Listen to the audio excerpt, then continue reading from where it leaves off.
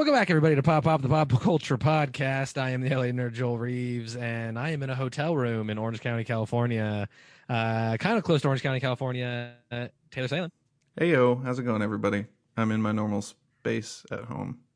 Yes, you are. You have not gone anywhere. And also not in Orange County, Lauren Sperling. Hi, friends. In also the same spot she's always at. Also at home, yes. Look, guys, I get it. It's coronavirus. I shouldn't be traveling, but duty calls. Duty calls. Yeah, guys, it's tough times out there. We just wanted to start out saying that Pop supports Black Lives Matters. I don't know about these two, but I've been going to protests two or thrice times weekly. If you guys can donate to causes or go out and march any way you guys can, support it. Fuck the police. Yeah, I mean, I agree. You know, like there's definitely different ways you can support, and you know, if anything, just doing your due diligence and listening and trying to understand what's happening. You know, obviously, we're not here to talk about political stuff, but I definitely feel that this is something that we wanted to at least acknowledge. Yeah, we are definitely not the ones to teach you guys the rights and wrongs of this, but we are great allies. And like Taylor said, just listen to your people of color friends, and yep, they will guide you through this. Yeah, and like Joel said, if you are not in a position to go out and protest, like I have not been able to, there are other ways. You know, sharing stuff on your social media that's informative. Donating, as Joel said, I've been fortunate enough to do that a couple of times, or even just, you know, businesses instead of, you know, Amazon. There's a great coffee shop in East Hollywood called Obet and Dell's. It is an Asian and Black owned coffee shop. Amazing coffee. If you guys are anywhere near East Hollywood or even within 10 minutes of East Hollywood, it is worth it to make the trek instead of going to fucking Starbucks. I suggest that. And another big way you guys can support is just block all those Trump family members, you know? Oh, yeah. Oh, yeah. And also fuck the police. Get those people out of your life. You don't need them. Also, Nimbus Coffee downtown, if you're a Harry Potter fan. They've got bomb coffee, amazing pastries and stuff, and it's all like Harry Potter themed, and it's really cool. Nice. Amazing. Yeah. Good stuff. Yeah, so that's all we wanted to talk about. Taylor, roll me those sweet, smooth James. Wooka wooka.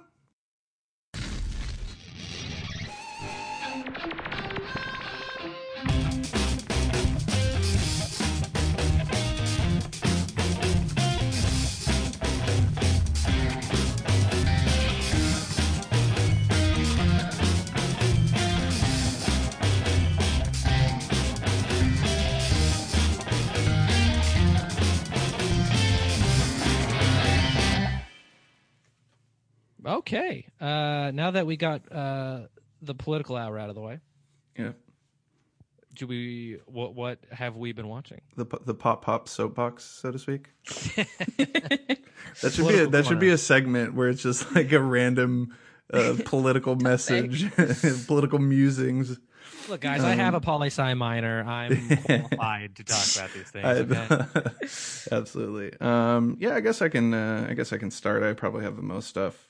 You know, of course, I'm going to go on one of my epic what we've been watching. Let's keep it to the minimum. If there's anything you've watched pre-2000, let's not talk. I'm just kidding. So actually, on the topic of you know, everything that's happening in the world right now, I don't know if you guys heard, but Dave Chappelle released a new special. Did you guys have a chance to check this out? 846. It's powerful, and I think everybody should watch it. That's all I'm going to say about that. Also had a chance to check out the Child's Play remake, which just recently hit Hulu, and of course, this is Mark Hamill did the voice of Chucky.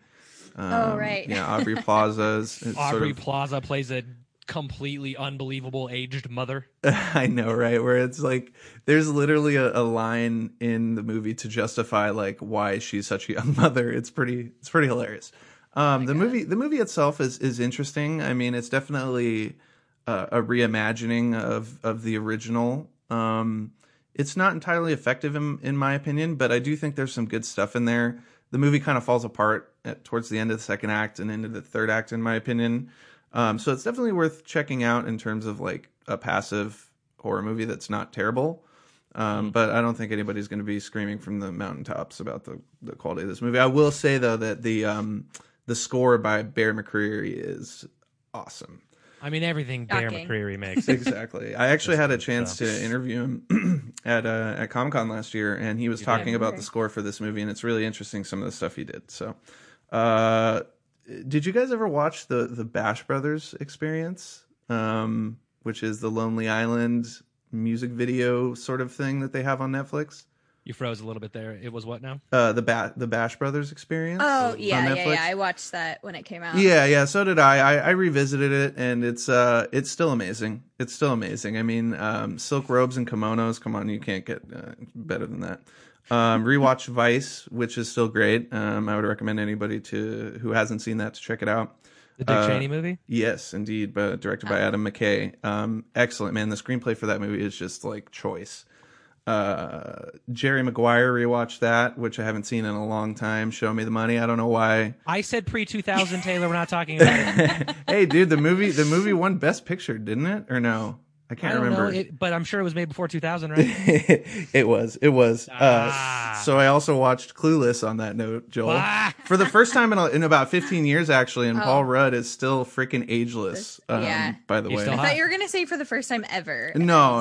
It's just been a really long time since I've seen it. And, I still don't love that movie, but it holds up well.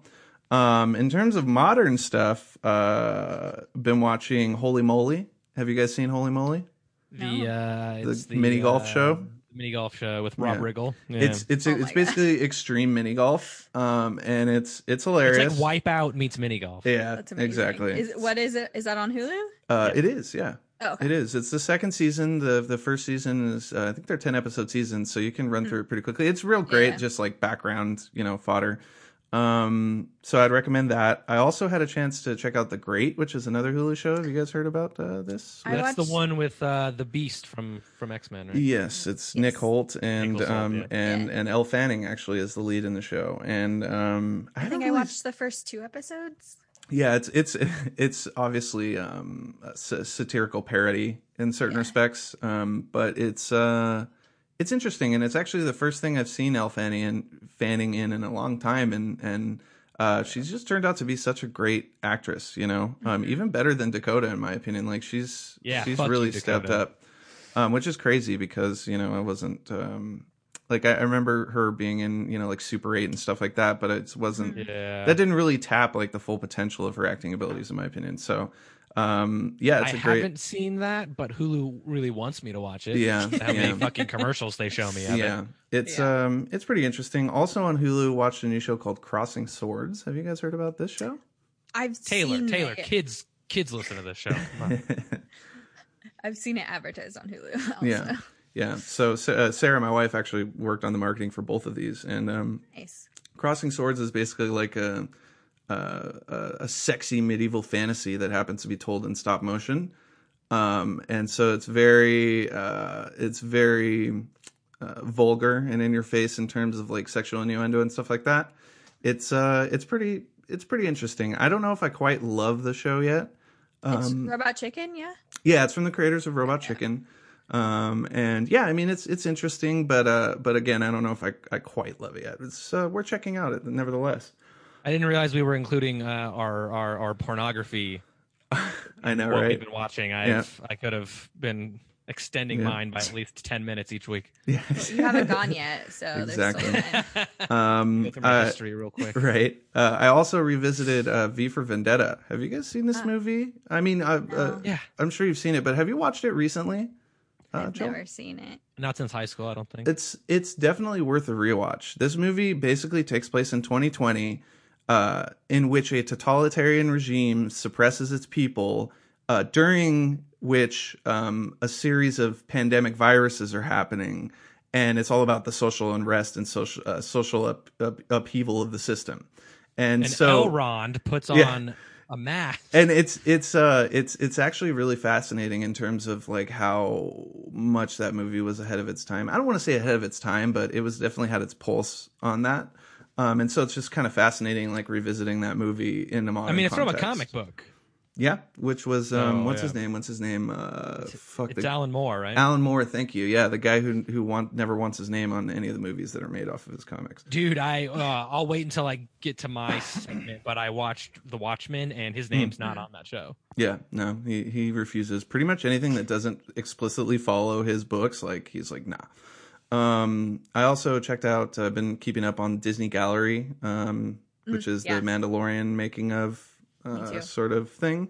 And yeah, I mean, it's just wonderful. In particular, I don't know if you caught up the episode about the stagecraft or whatever they call it, where it's basically the stage with all the LED screens, and so it's just fascinating looking into that process and seeing how that could potentially be the future of filmmaking. And especially during the age of coronavirus, like being able to build worlds and build sets like inside and have it essentially be rendered in real time. That it's endlessly fascinating to me. So I just wanted to throw a shout out to that. And then finally, What We Do in the Shadows had its final episode of the season, I think last week, right? So we'll save that we'll circle. We'll circle back. Yeah.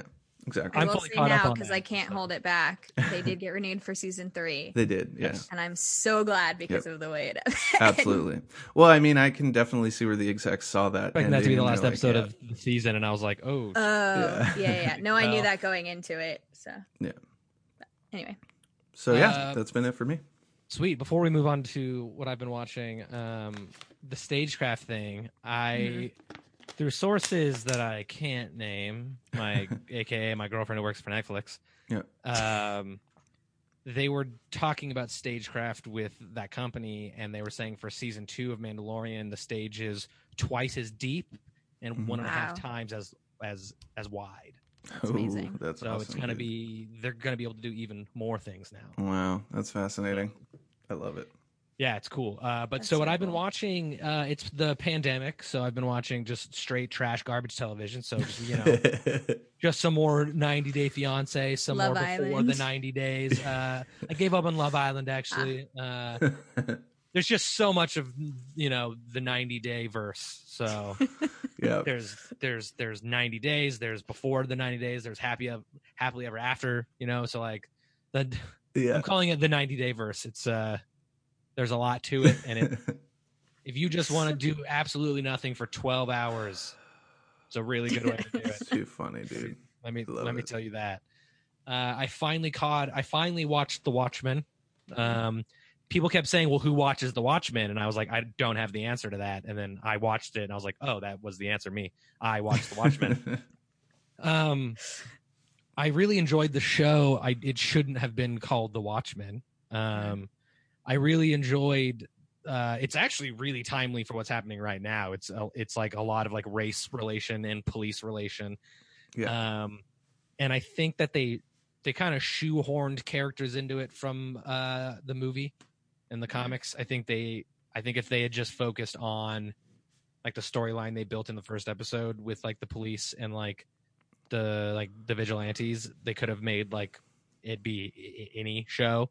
Yeah. But they were like, look, it's Ozymandias. Look, it's fucking Mr. Manhattan. Like they just fucking shove people in it to make it a Watchmen show. Yeah.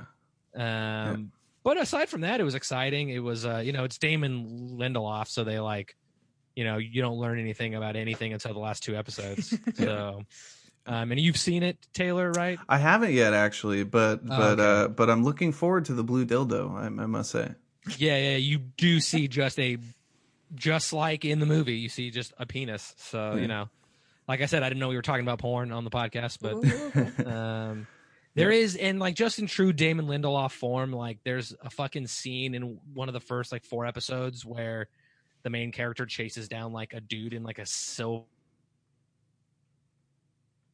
from her, and then they never talk about it again. Like it has nothing to do with anything for the rest of the show ever. And you're like, fuck you, Damon Lindelof. Like, why? What is the point of this? There is no point. Maybe it was a season 2 thing. Yeah. It just I mean, if they didn't even hint at it again. So yeah. Well, that's the thing is they're saying that there might not even be a season 2. Like they just wanted sort of stand alone, as the 9-episode piece, if you will. I would be okay with that. I don't need another 5-season Damon Lindelof circle jerk. Yeah, seriously, right? But yeah, no, it's funny that you mentioned like how it's kind of dealing with a lot of the stuff that's happening right now in the world. And I saw it was either a tweet or an article about someone said basically like Watchmen was ahead of its time by 9 months. You know what I mean? Like I thought that was kind of hilarious. Nice, man. I'm excited to check it out.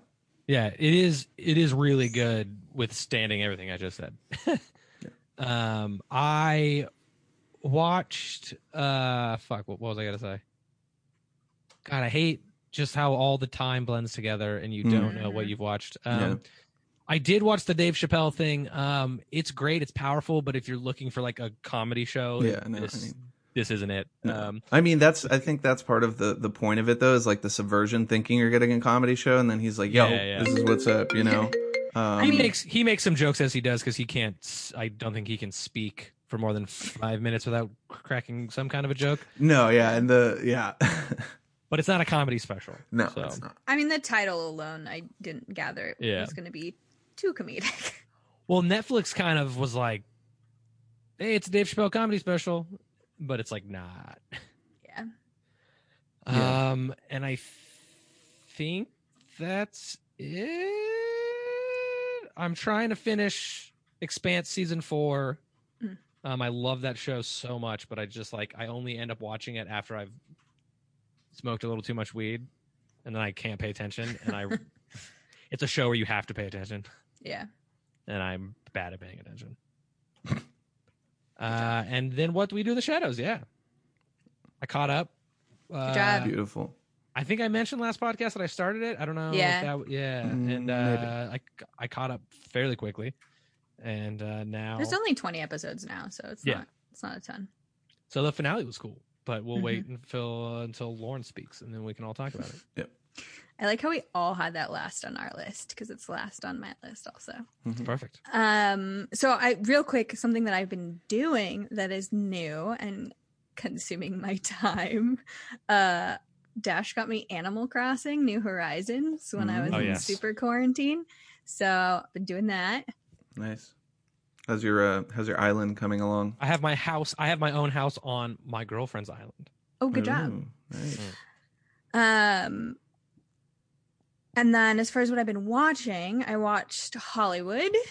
Oh. The new Ryan Murphy miniseries, I guess. I thought it was okay. I didn't super love it. Yeah, I haven't heard rave reviews. I've heard a lot of people who love it. A lot of friends love it. But I came for Patti LuPone and I stayed for Patti LuPone, and that's about it. Yeah. I mean, some other people gave good performances. Some performances were a little rough. Yeah. The storyline was interesting, without going too much into it. What is it? What's it about? So it's basically like a reimagining of Hollywood in the, God, I can't remember if it's the 20s or the 40s. Gotcha. But basically it's like there's a bunch of different storylines, but everyone comes together because there's the big studio in Hollywood, Ace Studios. And so a lot of the characters are actors or writers or whatever trying to get jobs there. And then Patti LuPone is the studio head's wife. And ends up running the studio for a period of time. Gotcha. And then there's also, oh my God, what's his name? Oh my God, I'm so bad. He's been on American Horror Story. He was the dad on season 1. He's a famous actor. Oh yeah, I like that guy a lot. God, I cannot think of his name right now. But anyway, everyone's gonna know who you're yeah. He runs this gas station that is actually a front for male escorts. Oh, it's Dylan McDermott, right? Dylan Yes. McDermott. Thank you. Yeah. And so, some of the actors work there. And so there's a lot of crossover, and, their clients are major players in Hollywood and whatever. And basically it ends up with a romanticized happy ending as far as progress for the Black community in Hollywood. That obviously did not happen during those times. Yeah. So it's like this fictionalized Yeah. like A storybook what if. ending. Yeah. Yeah. So like that was an interesting like change that I didn't mind. It was just kind of some of the subplot and some of the performances that could have been better. I also watched seasons 1 through 5 of Schitt's Creek. Nice. I've seen the first 2 seasons. It's a really funny show. Yeah, I need to figure out how to watch season 6, or rather figure out how to watch Pop TV because it's on there. I think it's really like, you would never do this, but I think it speaks to the volume of how good the show is. Is like, I've had multiple friends post like, I just bought it on iTunes because I couldn't wait to watch the rest of it. And I was like, I would never do that. Yeah. I would just wait. Real good though. I think I watched it all in like a week. Nice. Yeah, the cast was just phenomenal on that show. Yeah. I finally finished, speaking of American Horror Story, 1984. Oh, how was that? I didn't finish that. It was hard to get through. I'm not gonna lie. Yeah, it gets through. bad. I think I've talked about it on the podcast where like, didn't it get weird where it got like supernatural all of a sudden? Like, yeah, there was no supernatural in the beginning, and then there's all of a sudden like supernatural, and I was like, this is fucking stupid. Yeah, and it like becomes more prevalent for the rest of the season. I'm glad I didn't finish it. So yeah, it kind of, in I guess somewhat true American Horror Story fashion, some of the seasons it kind of went all over the place. And it was also, which I knew going into it that it was going to be super gory because it was, you know, based off of campy horror films, but it was definitely the most gory of all the seasons. Oh yeah. So, and then I am on the final season of Brooklyn Nine-Nine. Oh, now. nice. But it's the only season Dash hasn't seen yet, so he's making me pace ourselves through it. No, we've been watching it all together. Oh, but, okay. We were watching like multiple episodes at a time, and now it's like an episode a week. Now you're trying to like savor the flavor a little bit. Yeah. You know what else I know you've been watching, Lauren, because you texted me about it? It's next on my list. I started rewatching Chuck. Yeah. Yes. Because I have a Bartesky and Grimes 2016 poster on our fridge. That's awesome. LA Comic-Con. And Dash was like, what is this? And I was like, it's Chuck.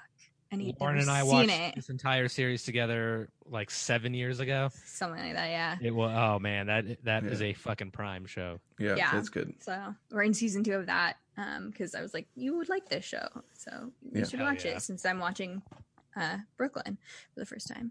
And then I started the new season of Queer Eye the other day. Yes, it's so good. Yeah, I've only watched the first episode so far, but it's oh my god, it was great. And then speaking of shadows, right before we get to that, I've been watching The Big Flower Fight on Netflix, hosted by like Natasha Demetrio. But no shit. Yes. I know. I think I just butchered her last name, but yeah, it's like Great British Bake Off, but with flowers and plants and stuff. That's cool. I've never seen her in anything besides Shadows, and I kind of want to seek out more. Because there are some times that she definitely, because she's British, but she definitely slips into the Nadja voice. Does she really? Oh yeah. Yes. That's so funny. It's really funny. We were watching that episode last night. I guess our friends told us it gets progressively worse throughout the season. But the episode we watched last night, she was talking about like one of the groups was doing something inspired by like magic and Merlin and stuff. And so she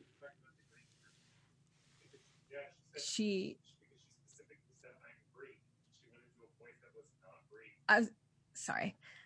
Dash was trying to correct me on it. What did he say? He said she was talking about the Greek group, but she did it twice on the show because it also happened when she was talking about the music. I mean, the magic. Oh my God. Yeah. Anyway, but she like totally slipped into it, and both of us were like, "That was Dasha." That's great. Came out for a second. I love it. Yeah, we're like 4 episodes in, I think. So it's fun if you like that kind of like competition show. And especially like if you don't know anything about floristry, it's kind of interesting to watch them put these things together. Yeah, I can imagine. And it is cool because it's filmed in Britain, but the teams are from all over the world. So nice. That's cool. An international cast. Yeah. And then finally what we do in the shadows. Look, the finale was good, but there's no better episode than the Jackie Daytona episode. I was just gonna say we have to talk about Jackie Daytona. It's it's just arguably the most like ridiculous thing of all time. I think we talked about it last time. I think we talked about Did it we? over text. I don't know if it had aired the last time we podcasted. Yeah. No. I don't know. But nevertheless, dare Well, I expect say any of us to remember the last time we podcasted? I know, You're right? listening to the wrong podcast. Yeah. Dare I say though that Jackie Daytona is one of the greatest comedic TV characters, self-aware TV characters that has ever existed in a singular episode, which is hilarious because it's actually like the same character that we know, but it's just so there's just something so brilliant about it. Like, I don't know what it is. Did you see the after credits for it? I think so. What was it again? So Jackie Daytona is a real band. And so during the after credits, he had to film a thing that was like, legal is making me say, like, I found out, that they're a real band, blah, blah, blah. And then he That's funny. I don't remember if he flips off the camera or just makes an obscene gesture or something. But That's really good. it was funny. No, yeah, I really love that Mark Hamill. Like, it's just the toothpick. Yeah. Puts in the mouth. And like, I love that even he thinks the costume's too ridiculous because like when Mark Hamill comes in, he's like, "Oh, I'm caught," and then Mark Hamill has no idea who he is, and he has it's so good. I still think the Topher episode is my favorite of the season. The Topher episode. Which one was that? It was either episode 1 or episode 2 with Haley Joel Osment. Oh yeah, that was the pilot. Yeah, that's pretty good. Oh, Haley Joel Osment was pretty good in that one. Topher. Yeah. I also one of the subplots that cracked me up the most was the Colin Robinson stuff in the beginning of the season was like, okay, this could get kind of like old quickly. But I love the beat with like the with the troll, the online troll. Who's, I guess spoilers, an actual troll. And I think one of the brilliant things they've done this season is really like dig into the mythology of like what the show is, because it's like it had the witches, the troll. They had the witches, the troll. They had the shaman guy that turns Topher into the zombie. The zombies, yeah. So it's like I love how they're exploring like all these different tropes, and it's like you see the troll's penis. So this might be the podcast with the most penis references on it. Surprisingly, this is definitely our sexiest podcast. That's for sure. Yeah. I mean, how they did that reveal though. It's really funny. They couldn't show him when he was alive, but once he turned into a statue, they could show. Yeah, exactly. So there's just some really brilliant writing and stuff. The finale, which I believe is directed by Kyle Newacheck, who did, of course, Workaholics, like all of Workaholics, I believe. I think he produces this show as well. I wouldn't be surprised. I just thought the finale was a really great way to set up to fulfill the promise of what was set up in the beginning of the season in terms of like seeing Guillermo's like progression into an actual character. So I've just been really loving that, and like you said, Lauren, like you hinted at, just like really excited for season 3 and what comes next. And I honestly don't know how long they'll be able to drag the show out in terms of seasons. How much longer they'll be able to go. But I'm all here for it. I'm all in. Yeah, if we're going into, let's just go into spoilers. So if you guys haven't seen this yet, just fast forward like 10 minutes. I don't know. We'll figure it out. And by us, I mean you'll figure it out when you fast forward and we're still talking about it and you get spoiled. Yeah. Hopefully. Yeah, not. the fact that Guillermo is like descendant of Van Helsing and is like accidentally the most awkward best vampire hunter of all time. I don't know how much longer they are going to be able to go if like now everybody knows. Yeah. Because he shows up to the giant vampire ball thing and like fucking murders everybody. Yeah. I don't know. I hope there's a way that they can. I love Harvey so much, who plays Guillermo. So I hope either there's a way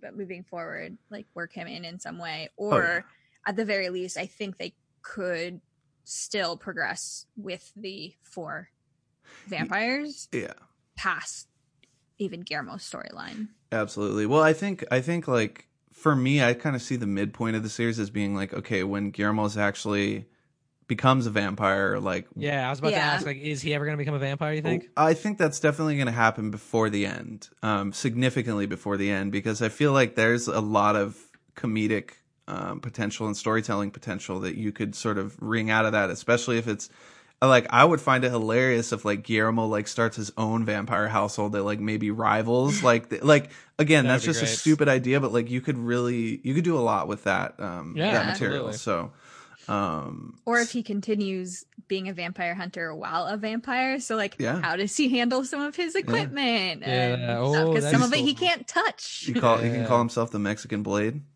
Yeah, It'd be pretty funny. That would be good. Yeah. So yeah, no, I'm just really excited about the potential moving forward, and hopefully they'll just continue to deliver on the promise. And I mean, I don't know about you guys, but I think I'm starting to love the show even more than the movie, which I never thought. I do. I think I do, and possible. I actually really enjoyed the episode in this season where they meet the Vampire Council, and you see the original vampires from the movie. That was season 1. Yeah, that was season 1. Oh, was that season 1? Yeah. Well, Yes. Okay, I watched it all. And like, I caught up so quickly. Yeah. Okay, you're forgiven because it's my favorite episode. It really Thanks, it's yeah. brilliant. I mean, I like seeing Danny Trejo as a vampire was just fucking Absolutely. awesome. just everyone. They brought good. Paul Rubens back from Buffy, Yeah. and like Tilda as Tilda, and Evan Rachel, like everyone. It was Wesley brilliant. Snipes was on like Skype or whatever. Yeah, and then even Dave So good. Bautista is like the vampire in the the interrogation room. Yeah. It's like it's just loaded with cameos, man. It was so that I got the Batista's cameo spoiled like the night before I watched it. And I was like, damn. Okay, well, still I love Batista. And then as the show progressed, every time a new cameo came on, I was just like hitting dash next to me, like, oh my gosh, Look gosh. at And it. then like the originals from the movie came, and I was like, oh yeah. It's And so then good. season finale having Jermaine back this season was fun. Yeah. That was really good. Yeah. Definitely. It's good stuff. Dope. That's what we've been watching. Yeah. I don't know if there's much else to discuss on that. Should we jump into... I mean, I could talk about that show for Oh, yeah. Well, I mean, I know you could. I'm just sad this year that, obviously Comic-Con's, not going on anymore. But I was really looking forward to doing What We Do in the Shadows installation again, because last year it was so freaking on point. It was awesome. I would probably... I went twice last year. Yeah. Look, and met Harvey there. So look, when you guys go do those things, I walk 100 yards to the right and drink at the Hilton. Yeah, so. exactly. Definitely. All right, so should we move into trailers then, do you guys think, or do you want to... Yeah, let's do it. Okay. Let's talk about it. Well, there's, obviously there hasn't been too much. What do you mean? We're right in the middle of the summer. I know, right? Like, it's no summer movies coming out this year, Did you apparently. hear coronavirus is over? Oh, yeah, dude, it's totally over. According to Orange Look County. outside. Yeah. I know, I'm in Orange County. No one's wearing a mask. Except for the Karens. The Karens ended coronavirus.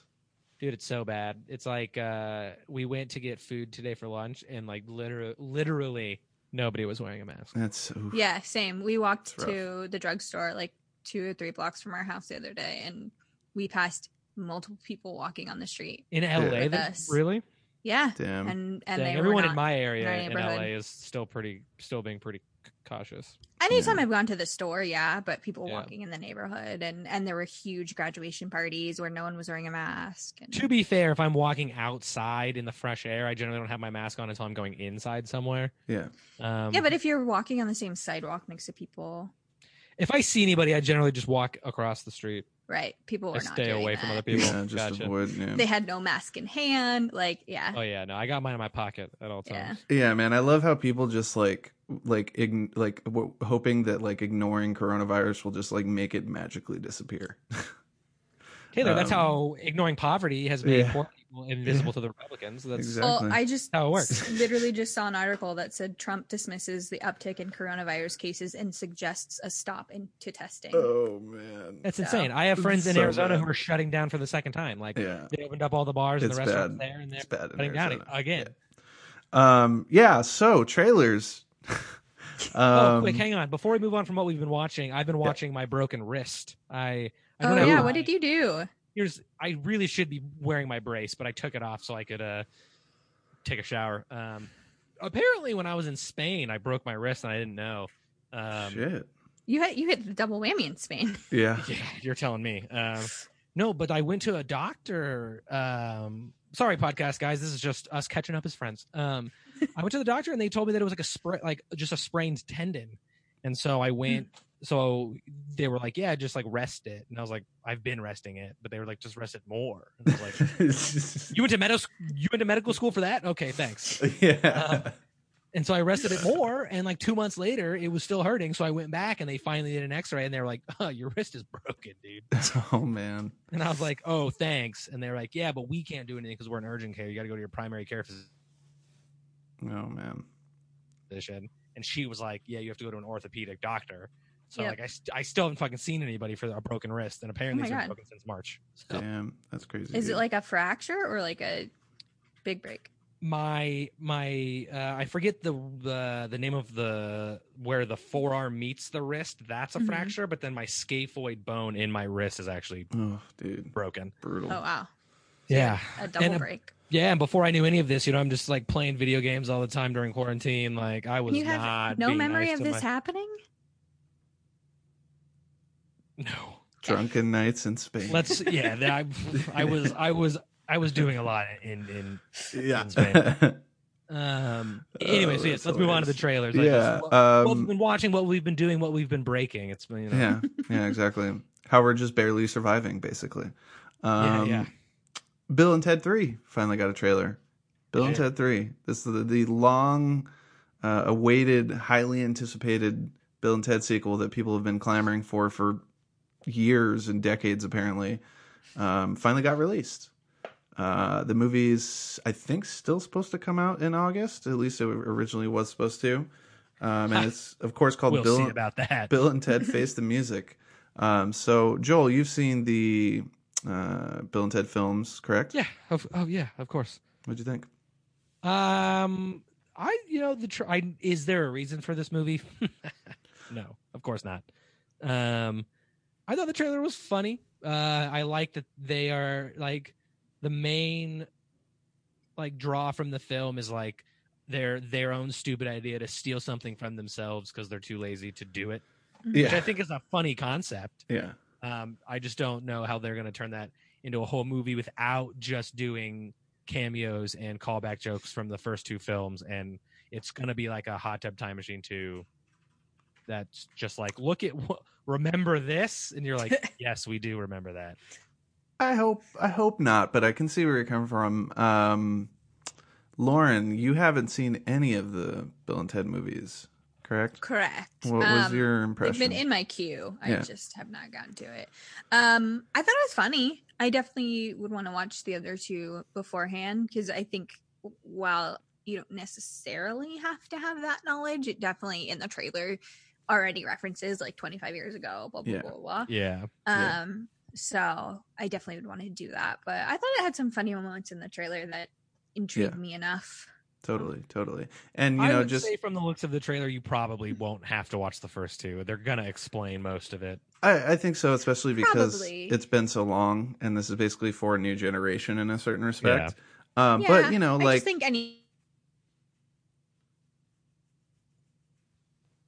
There's going to be many of them, trust me. yeah, right. Like I think I'd rather me personally. yeah. Oh, no, yeah, no. I'm saying you should. Yeah, but you don't. You probably have won't to. have to. Yeah, for all the lazy people out there, they don't have Think it will be to. funny.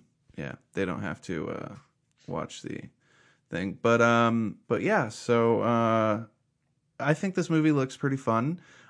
Basically, from what I've heard on Twitter and people that have read the script and stuff, basically what we see in this trailer is only the tip of the iceberg. In terms of the crazy shit that happens, like that last tease in the trailer is basically like just a taste. Them in prison. Yeah, and they're like all beefed out, and I think honestly, what this movie is going to explore is like it's going to be like an alternate history, like almost Back to the Future type of thing, where it's like maybe they could see steal that. the song from themselves, and like everything goes out of whack, and it's obviously up to them to fix it. But I kind of disagree with what you said earlier, Joel, in terms of like, does the world need another Bill and Ted movie right now? And it's like, I kind of think it's actually perfect timing for a movie like this to come out, because the Bill and Ted movies have always been about like positivity and sort of like, I mean, if you look at the future in the first movie in particular, it's like this utopia, you know what I mean? It's like basically what we're trying to accomplish as human beings that we've pretty much failed to accomplish thus far. And so I think that this movie hopefully will be a positive, uplifting, like it will hopefully inspire hope into people when times, are kind of crazy like they are right now. So if it ever comes out, that's true. But I think that's definitely one of the things that the movie has going for it, because they've always been really had a really positive message and stuff like that. Mm-hmm. So I also wouldn't be surprised if this were a movie that they would release on demand on VOD. I know this is kind of perfect for that, actually, especially because Bill and Ted movies they're popular, but it's like an extreme version of like a cult movie. So I think it would do similar to what like Onward and Trolls did. Well, I guess not Onward because that was on Disney Plus, but Trolls, where it likely did better at home. Absolutely. Anyway. Yeah. I don't know. Yep. So beyond that, we had let's see, what was the other thing we had? Oh yeah, it was the Miles Morales Spider-Man game trailer that was revealed.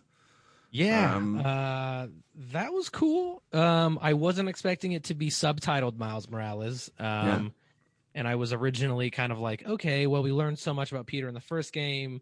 Miles was obviously there. He gets spoilers 1, 2, 3. He gets bit by the spider at the end. He becomes, he becomes Miles Morales Spider-Man at the end of the game. Yeah. And I wasn't expecting it to be all about him in the next game. Yeah. But it's been completely confirmed, but it's likely just a bridge gap game between Spider-Man 1 and Spider-Man 2. So, if that's the case, I'm extremely excited. I would love to, the times you got to play as Miles, you were just a human. You didn't really get to be the ultimate Spider-Man version of him. So it would be cool to play as him, use new powers, new suits. That's going to be cool. Learn more about his life. But because they set up so much with, the Norman Osborn thing and more spoilers, you see the symbiote at the end of the game. It would be really cool to explore more of that Peter Parker side of the game. And so if it's a bridge gap game between 1 and 2, fucking sign me up. Yeah. Lauren, what were your thoughts on this reveal / trailer? Well, I haven't played the game. I've seen the game played. And I think, it's on my list. I might give it a shot soon because I'm getting better with controllers. I'm progressing. Those Harry Potter games came in handy, right? Those Lego Harry Potter games. And Marvel. I don't know if I told you guys. Which one? We played through Marvel Superheroes, the first one, and we finished the story on the second one, and we're going through doing all that. Nice. Yeah, I beat the first one a while back, and I'm actually playing Lego Avengers right now. Nice. But I bought the 3-pack with Superheroes 1 and Superheroes 2 and Lego Avengers. So 2 is Didn't much you better. and Pat play that when we all lived together? it was Marvel Superheroes 1 is the one he had. Oh, okay. Yeah. Dude, I love those games. The Lego games are the shit. 2 is much better though than 1. Really? Okay. Well, I'm excited because the Lego Avengers one is kind of like thrown together kind of a little bit. It's not as good as some of the they threw it together. But that's neither here nor there. 2's pretty good. Yeah. But yeah, anyway, I think it's awesome to have the Miles game. Yeah. And explore that side of it more, and especially like you said, if it's a bridge gap game, then even better. Yeah, absolutely. Oh, I love the finger up, Lauren. Like, no, be quiet. Lauren's putting her boyfriend in place off camera. Yeah. The peanut gallery has been silenced. Like, no, shut up. Yeah. He's not a part of this podcast. It's not a call, it's a podcast. So exactly. keep talking. Yeah, no, it's all good. If you want to get on camera and join in the mic, that's totally fine. In terms of the Spider-Man game, I would definitely recommend it. Lauren, it's even if you're not there for the gameplay, the story is I've seen part of it. It's incredible. Dash was playing through incredible. it, and I fell asleep one day, and I woke up right as he got to the Stan Lee cameo. Oh, and nice. It was like better soon Spider-Man after Stan movie. passed. Yeah. Oh god, I know, it made me cry. Yeah, it's a better Spider-Man movie than Spider-Man 3.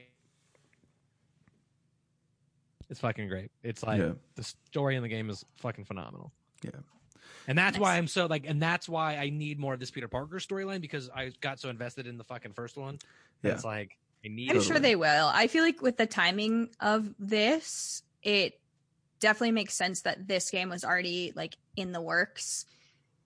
Oh no, it's been in the works for a while. I Yeah. shot some behind the scenes documentary stuff for this game. That's cool. With Insomniac like a while back. So I feel like I definitely think it makes sense that it's a bridge game. Yeah, for sure. Yeah, absolutely. Hopefully they'll only charge $40 instead of the full 60, since it's only like, expanded DLC, but we know that's not we gonna wish. happen. Yeah. But on that tip, the price of the new console. Yeah. On that tip, the PS5 also got revealed, the full official reveal. No price yet, but people are. Oh, is that what it was? I thought it was an internet router. That's what it. Yeah, no. Well, people are saying it looked like the Eye of Sauron, the tower and shit. Yeah, like there can only be one council to rule them all. Hey, it looks cooler than the next Xbox, dude. That just looks like a fucking mini fridge. It's literally just a box. It's a. They couldn't even put an X on the box, guys. Think about that. No, I'm just kidding. But yeah, I mean, in relation to the trailer, this whole PS5 reveal basically means that it's going to be one of those sort of first run games, I guess, if you will, on the PS5. And the footage in the trailer looks absolutely stunning. I mean, there's been a lot said about the Unreal 5 engine and what that's capable of doing in terms of sort of creating pretty much pretty near photorealistic visuals in games and stuff like that. So it's exciting, you know what I mean? Like seeing all the stuff. Like I don't know if you guys are fans of the Ratchet and Clank games, but they announced Ratchet and Clank, a new you one, are. and I adore that series to death. That's a hill I'm willing to die on, and it just looks incredible. Everything that's coming out from the at least in terms of pre-render footage, we'll actually see how the actual gameplay looks, but yeah, it's pretty incredible what this thing's doing. Which is ironically enough, Unreal 5, I don't know if they're using 5 yet, but they are using Unreal Engine for The Mandalorian and all the stagecraft stuff, because game engines actually are the thing that render the quote unquote set that they have there. So it's going to be interesting to see how this plays out, because the Unreal 5 could eventually affect productions in the film industry like that. So that's kind of fascinating stuff. Yeah, I've heard that this new Spider-Man might port to PS4. It should. I mean, that would be stupid. PS4 like 2 years ago to play fucking Spider-Man PS4. If I have to buy a new fucking system to play fucking Spider-Man Miles Morales, I'm gonna be mad about it. Yeah. Do it. I mean, but I'm gonna be mad about it. With launch games like that, usually they have a PS4 and a PS5 version, so I'm hoping that'll be the case. But I can't justify buying a new system after only 2 years. That's not. Yeah, exactly. Can we talk about work? Another game I'm excited for? Yeah, please. Got announced. Please. Stray. Stray. I don't know if I've heard of that. You play as a mystery solving cat. Oh my god! Nope. I have. I have. Next topic. Vetoed. It's got nothing to do with pop culture. Dude, what are you talking about, man? It's a video game. If that cat is not Minerva McGonagall, it's got nothing to do. Bro, what are you talking about, man? You got to play that Goat Simulator, dude, that's on the Xbox store. There's literally a game called Goat Simulator. It's freaking ridiculous. There's the Untitled Goose Game. What are you talking about? Yeah, exactly. I guess that's really it in terms of trailers. We did get another Tenet trailer. I don't know if we talked about that. I don't think we did, but I think we did, because we all said we still don't know what's happening. Oh yeah. Well, yeah, no, and I also remember I think I told you guys over text, like, my body is ready for this movie because just because of the physical, practical stuff they're doing. I'm just so excited for it. But they crashed a real plane. Yeah. Oh, we also had the Star Wars Squadron trailer. You know what? That's one I didn't watch. But I honestly don't care. I don't know how you're going to play a whole game in the cockpit of your ship. Yeah, it kind of reminds me, honestly, of a crossover between the two rides at Galaxy's Edge.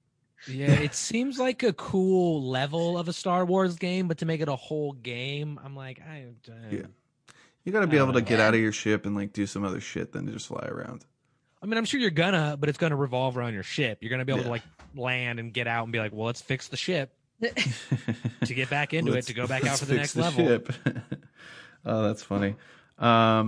Yeah, I don't think there's many other trailers, so I guess let's jump into the news segment, which is kind of, I guess, That coronavirus is over. Huzzah! Yeah, I guess kind of like the main topic, but I guess we'll get more into that in a second. But starting off, Evil Dead 4, I guess, is in the works.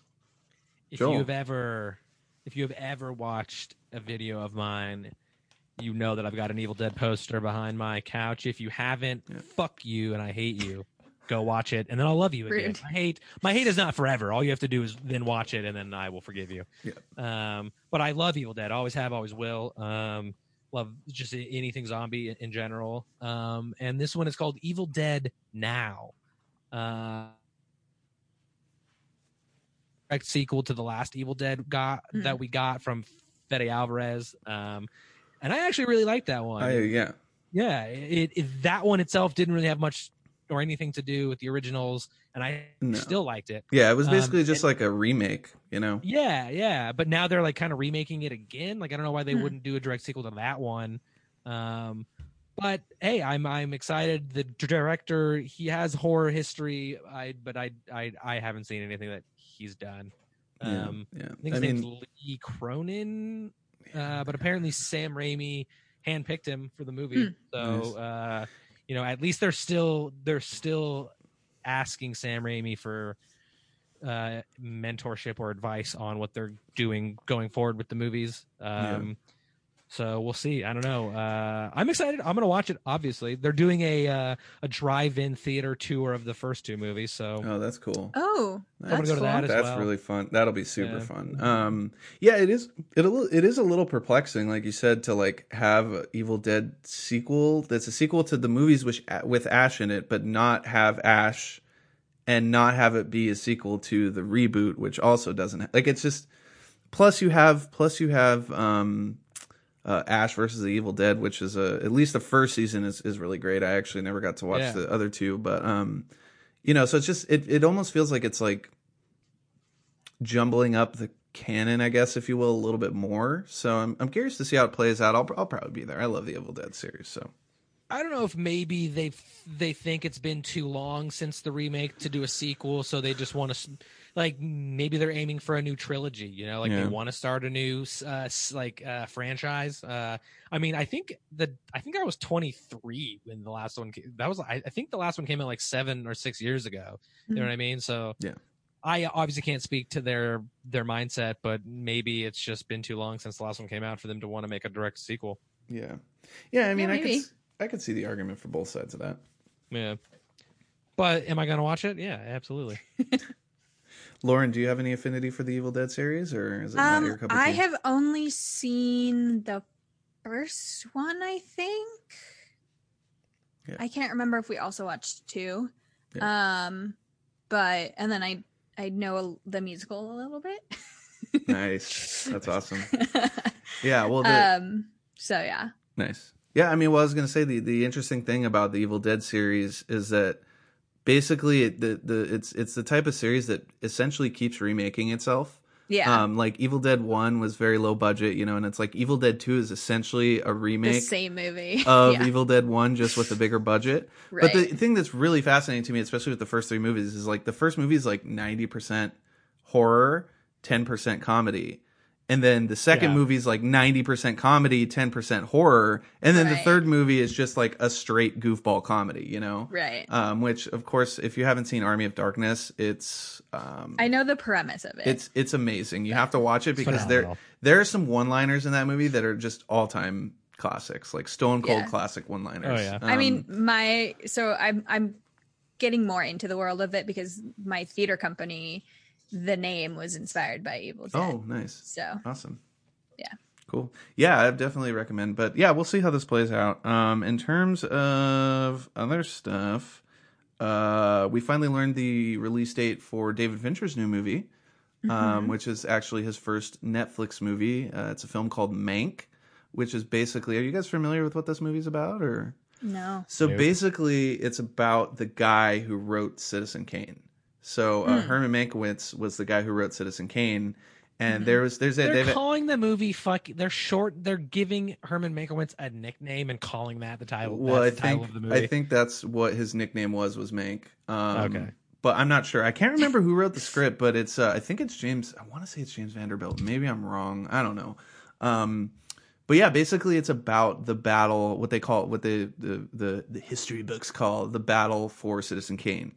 And I don't know if you guys have ever seen this movie, but they actually made a movie about it. I think it's called RKO 281.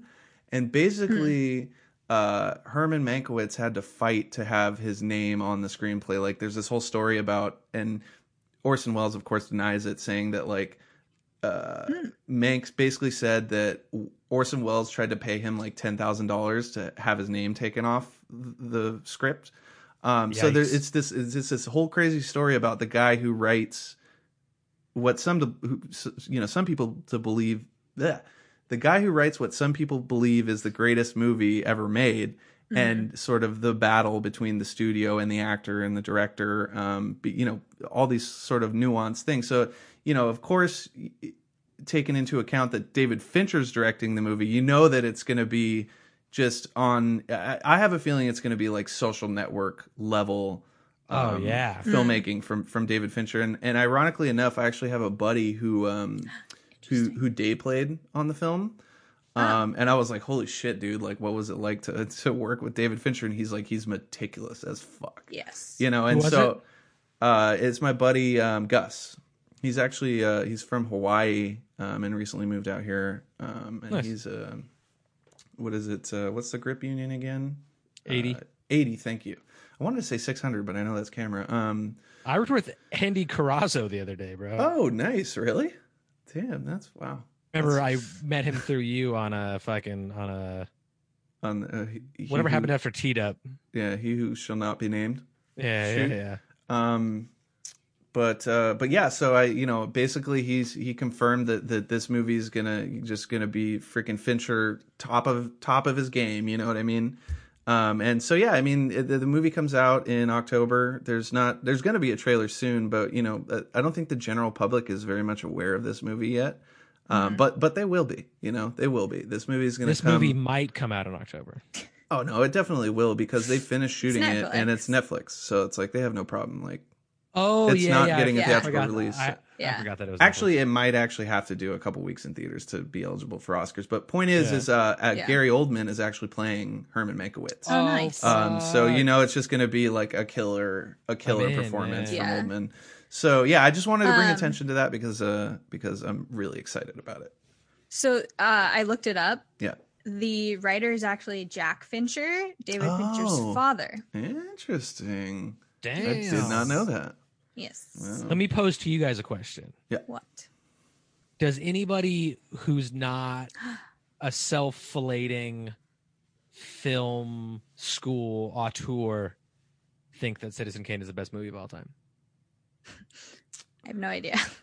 I mean, I don't consider myself a self-filleting filmmaker, auteur or whatever the hell you said, but I consider Citizen Kane to be one of the best movies ever made. Yeah, I mean, I don't love Citizen Kane, but I have a deep level of respect for like what that movie was able to accomplish in its time, and not only on a technical level, but on a storytelling and narrative level too. See, but I agree with you, and what the difference in what you said is for its time. Yeah. I agree with you on that. I think for its time, it was really good, and it accomplished a lot of great things. But there are still people to this day who say it's the best movie ever made, hands down, no matter what time period. And I just don't agree with that. I mean, that's like a blanket statement anyways. So it's like nobody can definitively say like this movie, any particular movie is the greatest movie ever made. Like that's cinema. It's, it's obviously sort of subjective in that respect. But I do think like there's a certain level of movie, like there's just certain movies that are like they're just on that level of like being a classic, and it's even if you don't appreciate Citizen Kane, I definitely think it's one of those movies that everybody should watch at least once in their lifetime, just like Lawrence of Arabia or any of the other classics. So if you guys don't have it within you to make yourself watch it, just pay $40,000 to go to film school. Yeah. And you'll watch it. You'll watch it at least 3 times. It's funny, dude. I actually didn't watch Citizen Kane once in film school. I watched it. I've seen it a bunch of times before that, but We watched it, and who was the old man? His class was like the hardest class we had to take. Schultheis. Schultheis. Yeah. I know for a fact we saw it in that class. Yeah. Well, whenever he would show Citizen Kane, I probably just didn't show up then because I was like, I've seen this movie, I've studied it enough, I don't need to. Yeah. But yeah, I just, it's going to be an interesting piece of film history, really, like sort of captured in this movie. So hopefully, go ahead. Oh, go ahead, Taylor. No, please. I was just looking more through the IMDb page at the cast, and it's interesting. Like speaking on Hollywood earlier, I think it will be like kind of along those lines of like they have people playing these real life celebrities. Who's playing Orson Welles? Does it say? I don't know that I've gotten to that. Okay, no worries. I was. No, Tom Burke. Tom Burke. Yeah, I think. Who the fuck that's is right. That? He's a British actor. Yeah. He was in Only God Forgives. Is his top billing? The fucking Nicholas Winding Refn movie. Sure. Oh yeah, Ryan Gosling movie. Yeah, no, this dude. Winding Refn movie. Pay attention to that film. This dude is definitely gonna be a freaking dead ringer for Orson Welles. Yeah.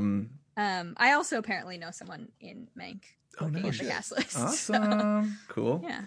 Yeah, so I'm excited about that. I mean, obviously, we can talk more if we feel like it when a trailer comes out. But yeah, I'm just really excited for that. I guess now we have to get to the inevitable, which is talking about the. Well, hang on. I'm not ready to talk about that. Okay. Yet. I gotta prepare. I gotta drink at least 2 more beers for that. Oh God. No, but I do want to ask you real quick. Speaking of Nicholas Winding Refn, when I was scrolling through news 10 minutes before we podcast, because that's how professional we are, I saw that Nicholas Winding Refn did an Amazon show with Miles Teller. Have you heard about that? Yeah, he did. I can't remember what it was called. It's shit. If somebody told me the name, I'd probably be like, yeah, that's it. But did you watch it? I didn't. No, it was like this experimental thing that he did, where it was like this sort of like experiment and like trying to play with the form. It almost reminded me of like what Bandersnatch did, but not quite that.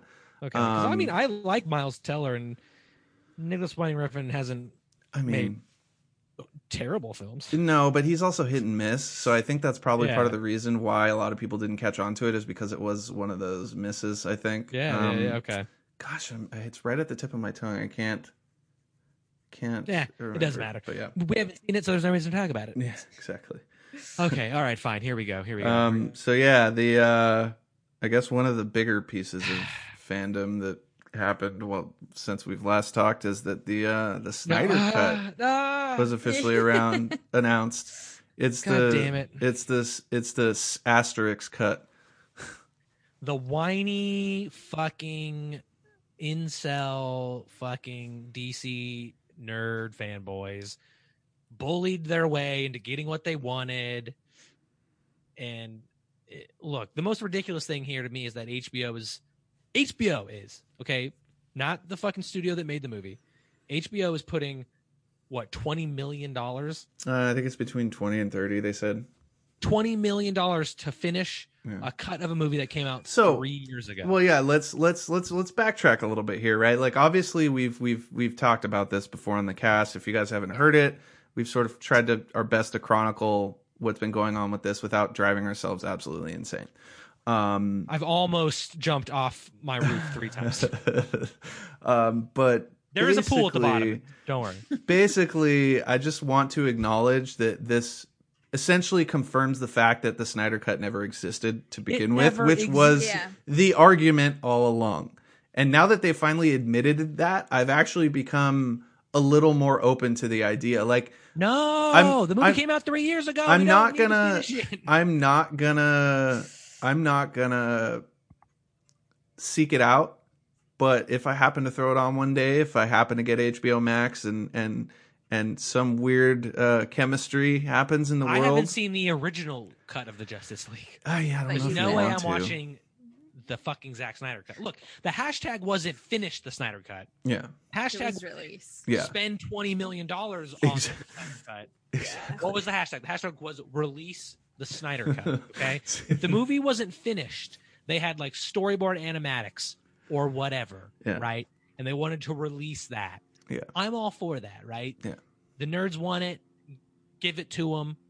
But if Yeah. you're spending $20 million on a movie that came out 3 years ago, why? To placate, like, it's not only that, but to placate like a small number of fans too. That's, you know, it's obviously a slippery slope. Fandom. Yeah, I mean, it is just give them what they want. It is to a certain respect. I also think it's actually kind of a smart business move in terms of HBO to use that as a platform on HBO to draw subscribers in. I don't know if it's actually going to work, but I think it's a pretty smart strategy in terms of like trying to handle that. I mean, what are your thoughts on this, Lauren? Well, I guess my question sort of is like you said, the hashtag was released the Snyder Cut. Clearly now we know Snyder Cut has never been made. Yeah. They finished the movie without him. So I don't think it will ever truly be the Snyder Cut because he didn't finish directing the movie. Yeah, exactly. And Well, they are going to have to use some of that Whedon footage it's not Right. going to be 100% Zack Snyder's footage. So Here's where I think it's just total bullshit. Aside from everything I've already fucking said, he's seen the final cut. Okay, so he's seen fan reactions to the final cut. Okay, he's seen fan reactions to even the stuff that he shot for the movie. So it's not the Snyder Cut now. He gets to go back and it's going to be skewed. He's going to remake the movie. Yeah, basically, it's not the Snyder Cut. They're just spending more money to make another fucking Justice League movie. Yeah, it's like a director's cut or an extended, you know, like alternate, like it's like a Jackass 1.5 type thing, you know. But he's shooting more footage for the movie, which is and having all these reviews and fan opinions of the movie is going to skew what he does with the ending of the movie. Oh yeah, no, they're gonna. That's why they're spending $20 million. I didn't know that. I thought it was just he was just recutting. No, well, they're definitely going to do some sort of pickups or reshoots or whatever you want to call that because there are going to be like moments that you know where they're missing certain pieces or whatever. But I think the idea is that you know they're going to try to salvage what they have, go and shoot and pick up what they need, and then the majority of that money is actually probably going to go to like completing visual effects and stuff like that because even if he did shoot something and it's against a fucking green screen, like you still have to do all that practical effects work. And not only that, but it's probably going to be shitty effects work because that kind of stuff to make really, really good effects convincing, like it's not cheap. And I can guarantee you that 20 million will not be what they need to do that on that level, especially if they have to go back into production. So I'm demanding right now a new cut of Age of Ultron. I know the movie was done, but I want them to go back and reshoot it. Start the hashtag. Yeah. Release the new cut of Age of Ultron. That's my hashtag reshoot Age of Ultron. That's my dude. You know what? That's my hashtag. I'm gonna even take it further than that. Give me the Eric Stoltz cut, dog. And if you know what I'm talking about, that's a deep cut. The Future. Yeah, I want the Eric Stoltz cut, guys. Come on, let's do it. 30 years later. This just angers me so much. Yeah, it's frustrating, but it's happening. So I feel like it's kind of one of those things where it's like, just let the fans, like the people who wanted the Snyder Cut, like let them enjoy their probably shitty movie. Because the reality of it is that like, there's no guarantee that what Zack Snyder is going to come up with, especially considering the limitations in terms of like the budget he has now. And also like, he can't, like, I'm sure Ben Affleck's like not going to want to come back. And even if he did, he's fucking not in the physical shape anymore. And he's freaking 5 years older. And there's just all these limitations, you know? And I just, it's going to be very, very hard for me to convince me that this is going to be a better experience than the theatrical cut of Justice League. And here's the thing. It's been rumored that to just milk the tit of that fandom, they're going to be releasing it in parts on HBO Max per month. Oh my gosh. Well, they're still undecided. Basically, what they're saying is like a 4 hour movie, which I don't know if I can even handle a 4 hour fucking Justice League Zack Snyder cut, or like a 6-part miniseries. Well, and here's the thing: they don't have to necessarily make it a coherent movie if they release it in parts, because they can do cliffhangers and shit. You know what I mean? Yeah, like, and jumps in time. They don't have to make every effect amazing through the entire film because they can just cut it and make them. Yeah, You know what I mean? Like, which is actually hilarious because I don't know if you guys saw this, but there was a very, very small subset of the Snyder Cut purists.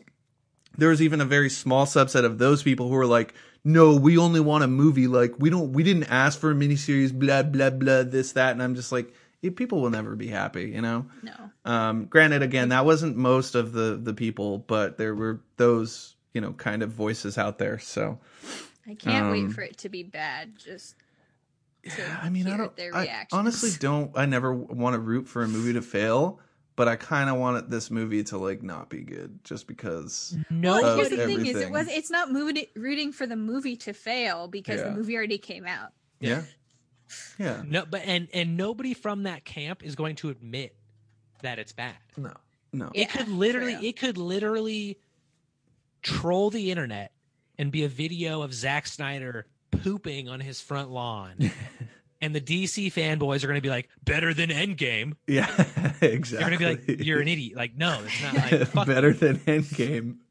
Like, there are just people like, I just hate, there's like videos of Zack Snyder. There's like cell phone videos of Zack Snyder saying like, there's a cut.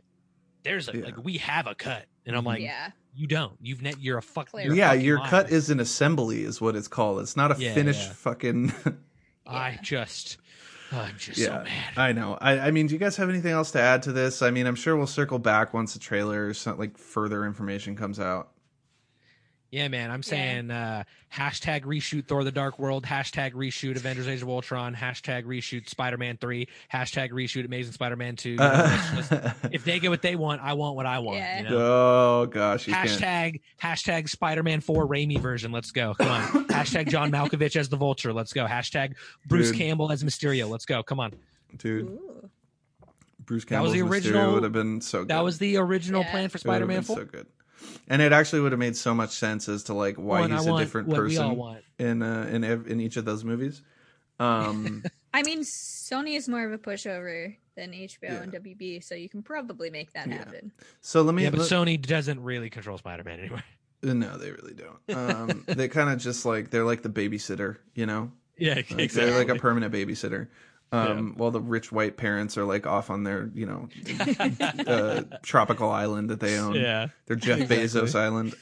They're hanging out with their more their favorite child. Yeah, and Tony Stark's out there and shit too. You know, exactly. The money. What was I going to say here? No, I mean, my one question for you guys is what is it going to take for you to watch the Snyder Cut once it comes out? You know my answer. I know your answer. That's why I'm asking.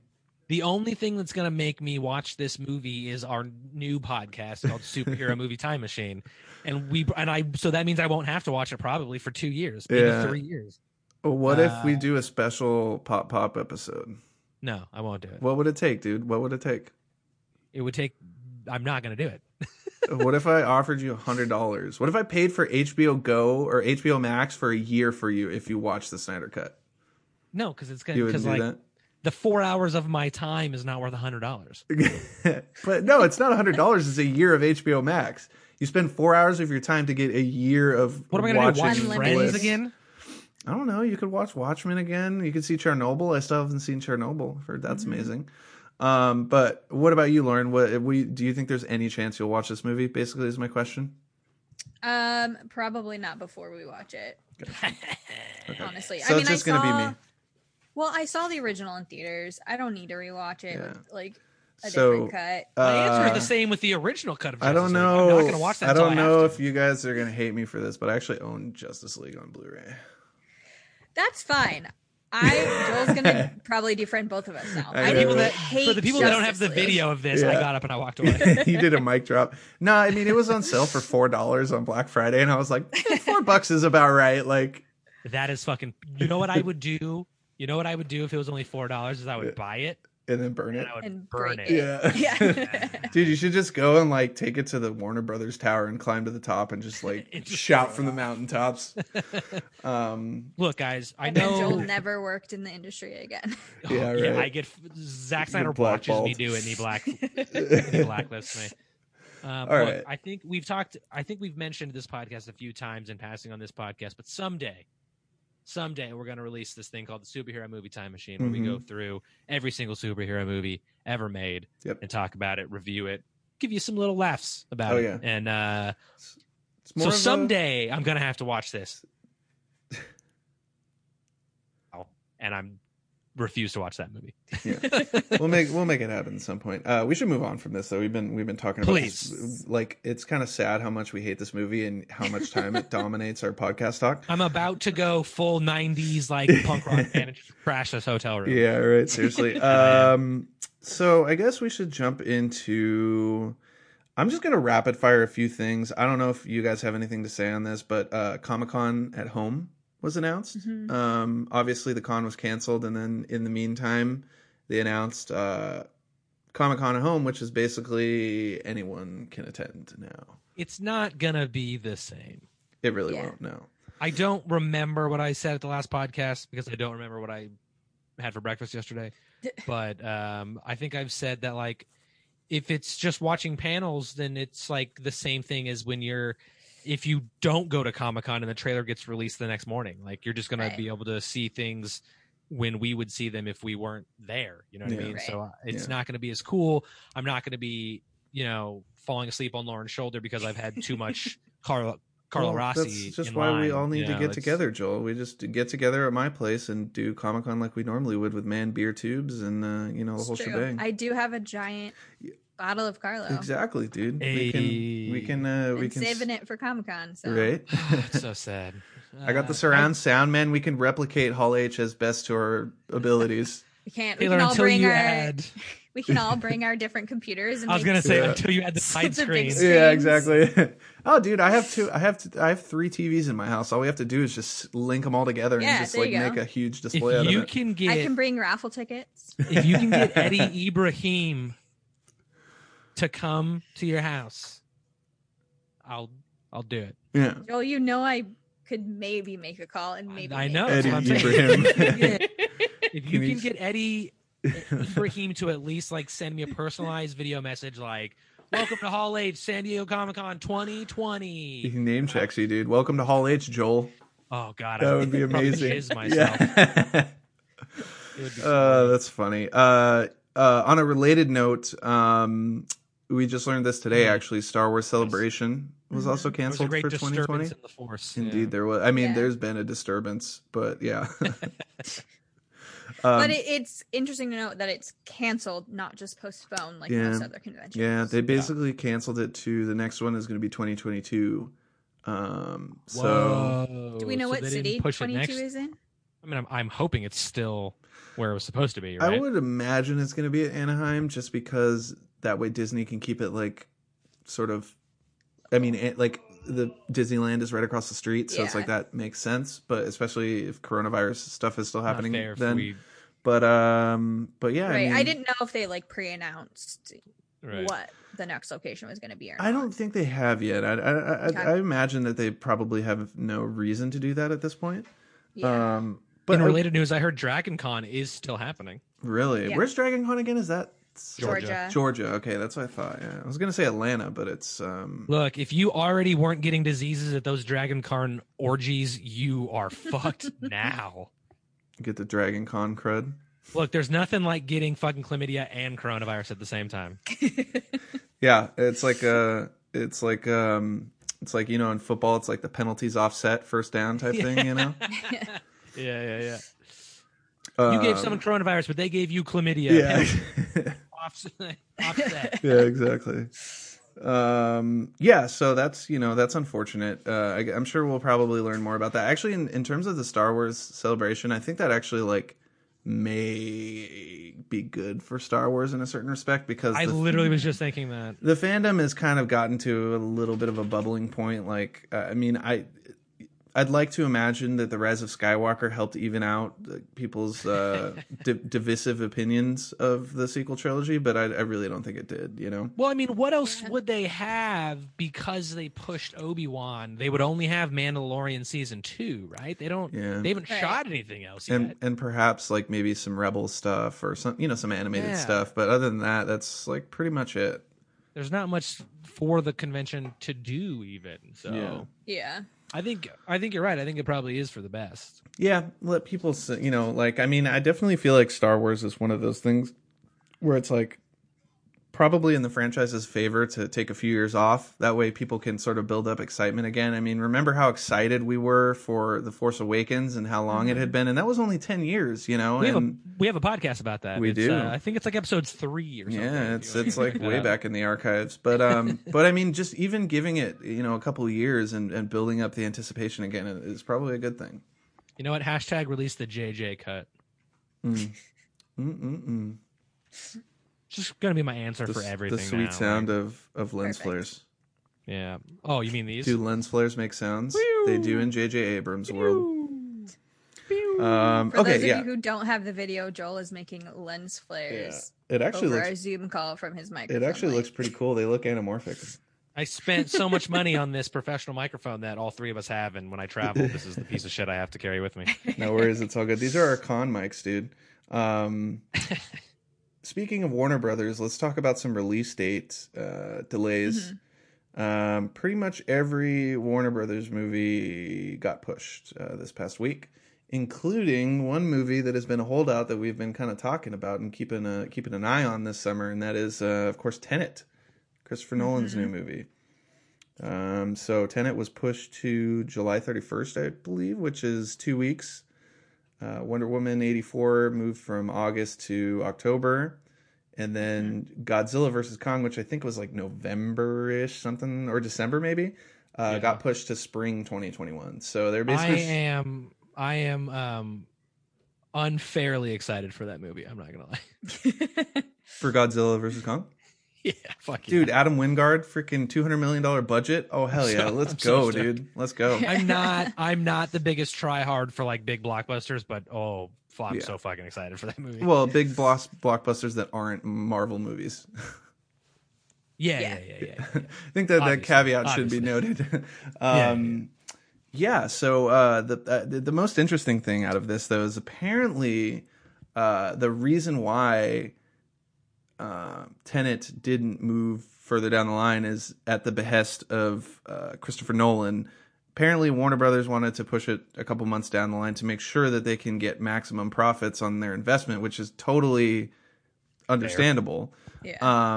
And Nolan's basically hell-bent on having the movie be the quote-unquote savior of cinema.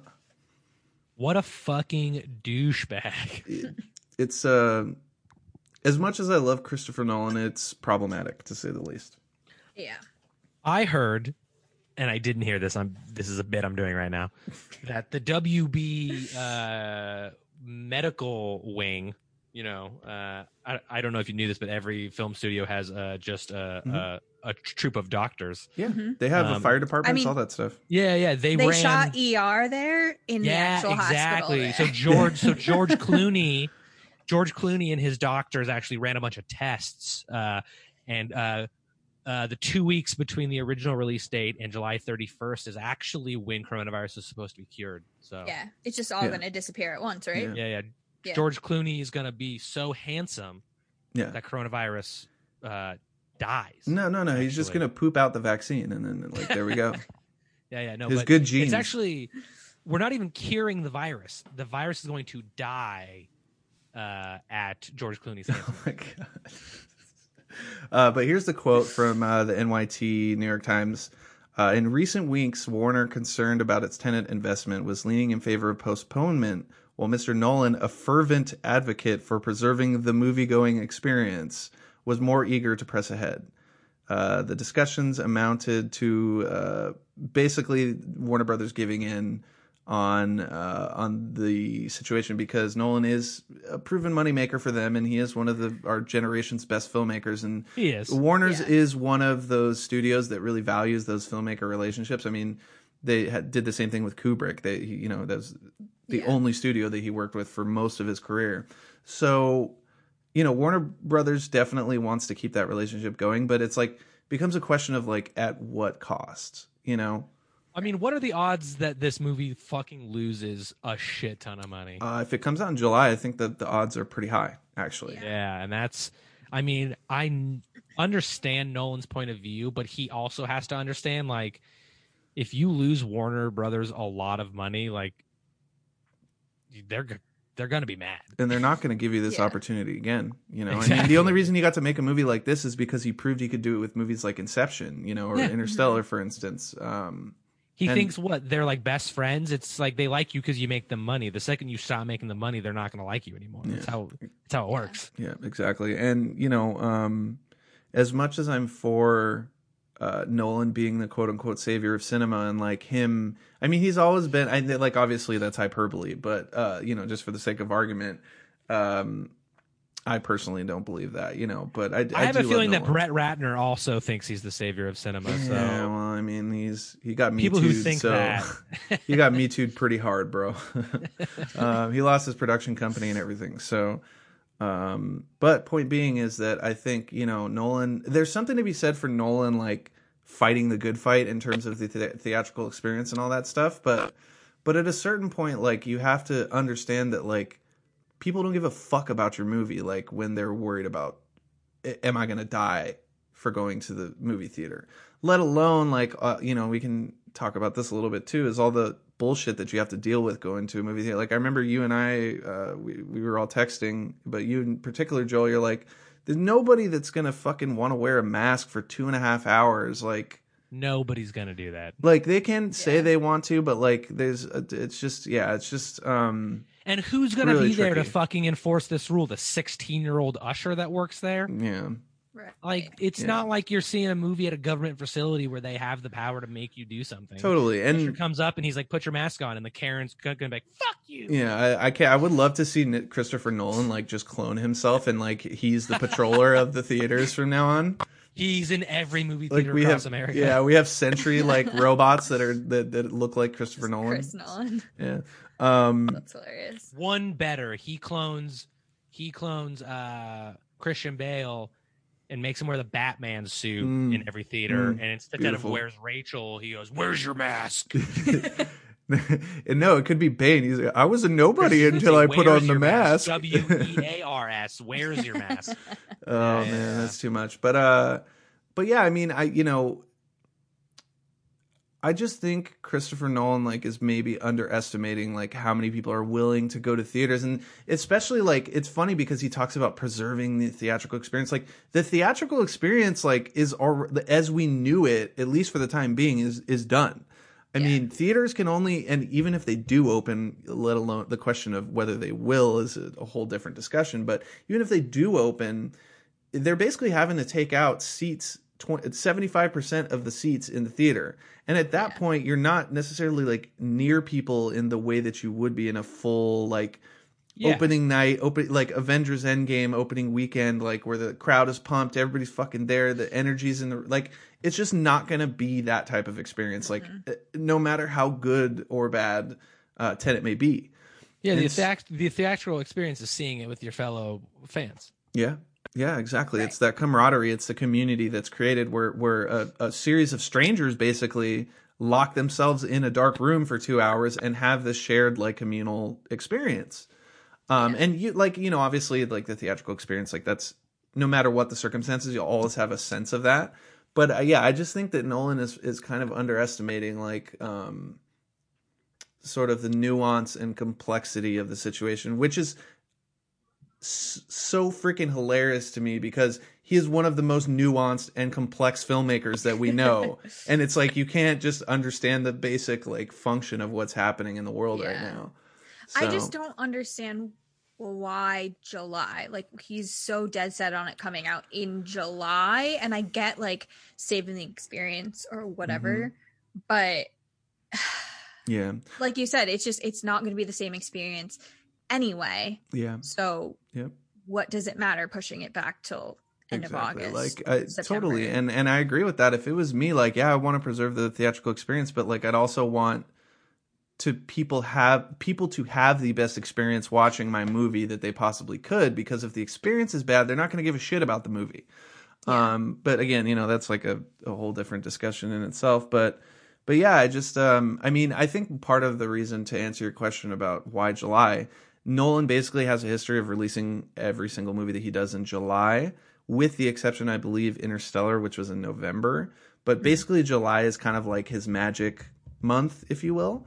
So I think that's part of it, which again is not justified in the slightest, like considering It's the the summer circumstances. tentpole. Push it to next Schedule. summer then. If it has to be July, Yeah, I mean, push it to 21. I mean that would suck because I really don't want to wait another year to see Tenet. But you know, if it makes the experience Your better, body is ready, but I mean, it's the corona antibodies are not ready. Yeah, exactly. Oh, it's so funny. Yeah, so I mean, I don't know. This is if it When do you guys think we're going to podcast in person again? I mean, that's a loaded question. As soon as the cases start to drop again.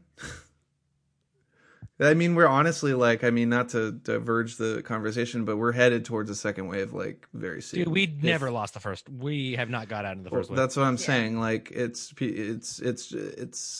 There's a good possibility. Let's put it this way: there's a good possibility that the lockdowns and all that shit, like, we're basically for nothing, and we might just have to go back to that sort of starting position again, which is stupid and annoying, but. We'll see. Not if Christopher Nolan has anything to say about it. Yeah, I mean, that's what I'm saying, though. Like, that movie comes out in basically a month and a half, and, you know, if people are scared back into their homes again, like, I just don't see the timeline for that, like, lining up with what's happening.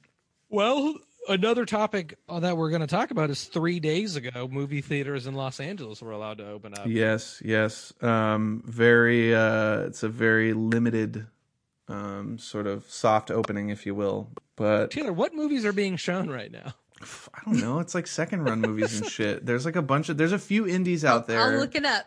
There's a few indie. If you look at the box office for the weekend, you'll see the indies. They're like no-name movies that nobody's ever heard of. But I will say that I don't know if you guys heard this, but AMC apparently lost $2 billion over the coronavirus closures. Yeah. So far. What's the end of the saga we've been talking about? Are they getting bought up? Are they going out of business? What's the dealio with that? We'll see what happens. I mean, I don't think we know yet. Yeah, there's a good possibility that if the theaters can't stay open, then that, you know, that might be the final nail, or at least close to it. Ironically enough, go please. 3 movies. Yeah. Domestic box office for June 13th. Hell yeah. Becky, The Wretched, and The Trip to Greece. Wow. Have not heard of any of The those. Wretched, that sounds The Wretched is the fun. only one I've heard of, and that's because we were looking up drive-in showings, and it was at one of the drive-ins. Yeah. Is nice. the Becky one the Kevin James horror movie?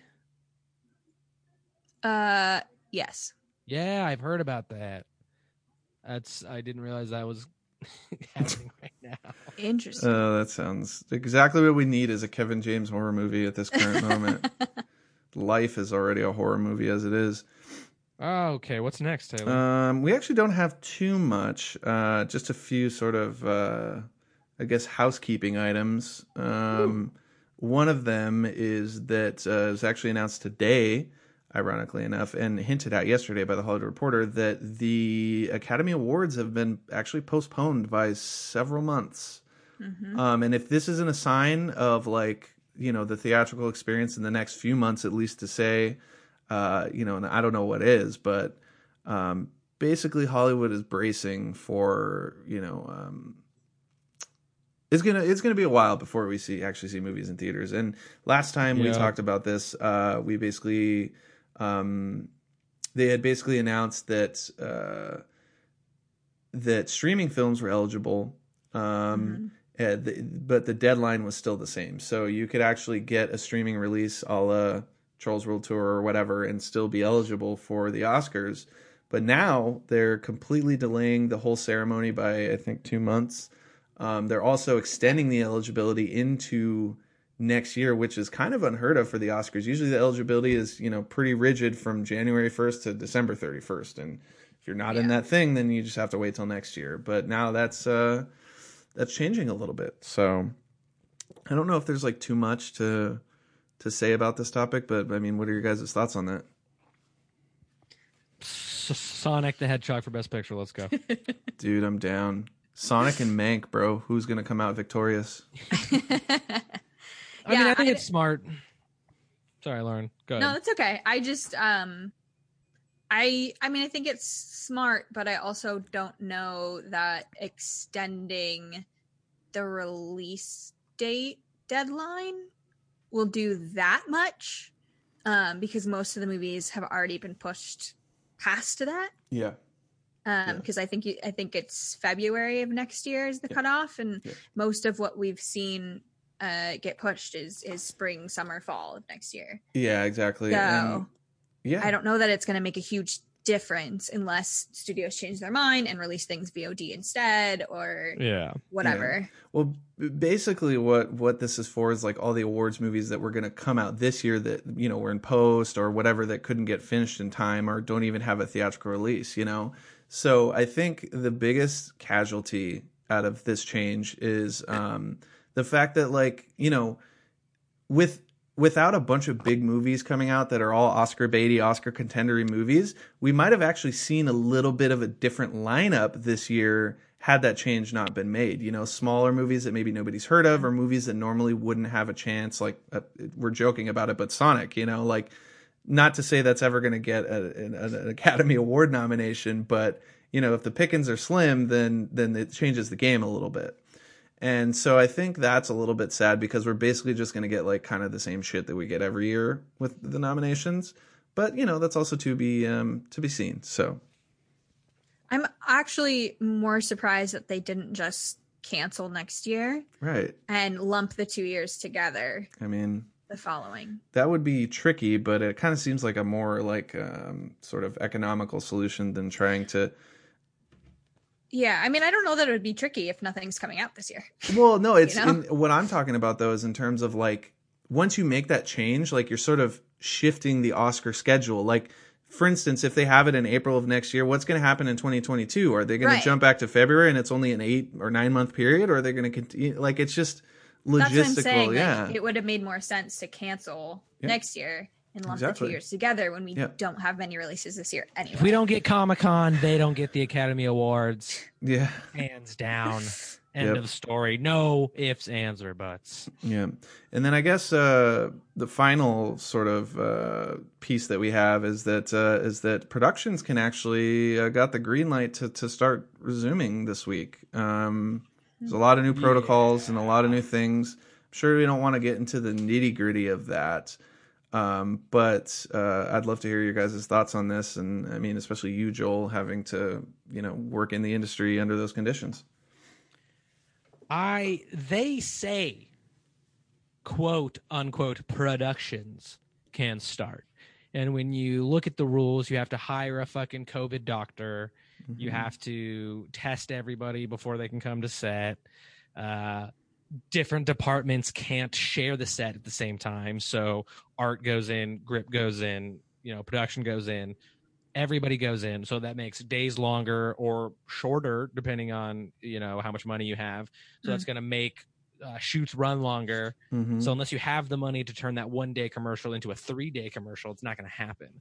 So things like, you know, $200 million Warner Brothers movie, they're going to be able to afford to do all these things, but, you know, like fucking 1 day commercial isn't, you know, they're not going to want to spend the money to make that into a 3 day thing. Like my rate's $550 a day. They're not gonna, you know, a commercial that could be cheap where they have to pay me 3 times as much.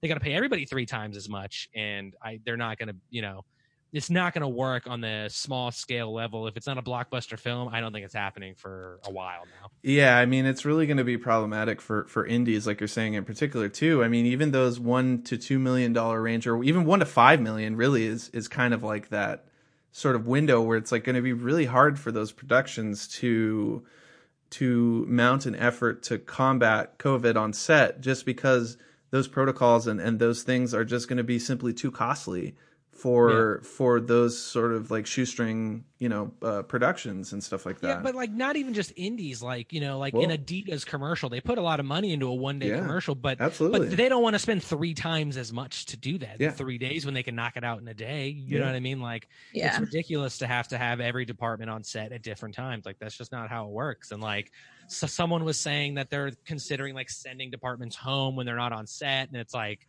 you can't do that because like if something happens with the set decorating or the lights, like who, like a lamp catches fire, and you can't decide who needs to go home because you can't do what everyone else does on set. So it's like when they say productions can restart, I don't see anything restarting if the budget's not into the six figs. Yeah, no, absolutely, and that's actually why I wanted to bring up this. So apparently, I'm trying to find it right. Yeah, here we go. Jurassic World is actually going. Jurassic World Dominion. I don't know if we talked about that title on the cast yet, but that's the title of Jurassic World 3, and they were basically 4 weeks into filming when COVID hit, and they put a pause on it, and they're actually going to be one of the first productions that will actually be major productions that will be back on. And I just wanted to read some of the stuff that they're actually having to do, and I think it actually further reinforces your point, Joel. I'm trying to find it here. Just give me one moment. Okay, let's see here. Yeah, so they say, we want to make sure that we're going above and beyond the national protocols to create a safe environment. Cost isn't our main concern now, it's safety. We will take direction from medical team, blah, blah, blah. So they're doing all this extra shit. Basically, in the article, it says that they're spending an additional $5 million on protective measures and protective protocols to be able to just shoot in the first place. They're talking like 150 different sanitations on stations on set. Actors being tested daily, and if you're not, if you're a crew member, you're going to be tested like 2 to 3 times a week. Anybody who walks on set has to be tested. They're going to do fogs, disinfecting fogs overnight, so that there's no germs or anything that can. I mean, that's so much money. It's insane, and again, it just further proves your point that that these big productions, when you have a ton of money behind you, you can pretty much do whatever you want.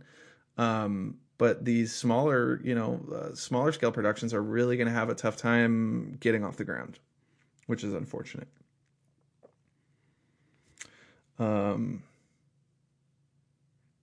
let's see here. Yeah, so you can't. All crew temperature will be tested every day and not allowed on site. 2 walk-through temperature testing stations. Let's see. Well, I mean, how are they gonna do lunch? Well, that's what I'm saying. You're gonna walk 200, 300, 400 people through a buffet line, yeah. Here's the thing, though. If they're doing like actual COVID testing every day, I guess so. But temperature is not truly an indicator of if you have it or not. Yeah, exactly. Which people do not understand. Yeah. 150 hand sanitizer stations, an additional 60 sinks. Double cleaning recommendations, and employ a large cleaning team who will continually clean all the touch points on the set and in the site. An additional 60 sinks. See, if you're on location, I see like 1 sink. Yeah. Where are these fucking 60 sinks? Well, they're probably trailers, like that type of thing. They're just bringing in extra. Do we know where they're shooting? Honey wagons. In the UK, which is part of the thing that they're having to go above and beyond to please the UK Film Board so that they can approve filming to commence. Right. Well, they started approving filming before we did. Yeah. In the UK. Like this one's interesting, Joel, because this would actually be the type of thing that affects like G&E people and other people. The studio is setting up a quote unquote green zone for the shooting cast and crew, which will have an enhanced testing environment because they're the ones who can't actually wear masks on camera. So they're kind of saying they're like the sort of prime thing. The green zone will also be policed to stop any untested crew from coming in as a further mention to prevent COVID. It's all the stuff they're having to do is insane. And this is, of course, a huge production. Just trying to figure out how these smaller productions would wrangle all this stuff. It's just not going to work, There's going to be two sides to this. Yeah. There's going to be the multi-million-dollar franchises that can afford to shoot. Mm-hmm. Then there's going to be the Wild West, like Lifetime films that already are following rules to begin with, and they're just going to start shooting, and people are going to get sick. Maybe you know what I mean. Like the middle grounds are just going to like the kind of like middle class of the film industry is not going to shoot for a while, I think, and there's going to be the good and the bad and the ugly. Mm-hmm. Yeah. I mean, like, for instance, there's a Slash Film article that's talking about the new standards, at least in California. I mean, they're talking about a quote-unquote zone system. Cast and those whom they come into frequent contact will be grouped in Zone A, and everybody else will be grouped into Zone B. They're talking about, like, they're saying 2 new positions / departments will be established on every set, and they'll have the authority to pause the production in the event of any health breach.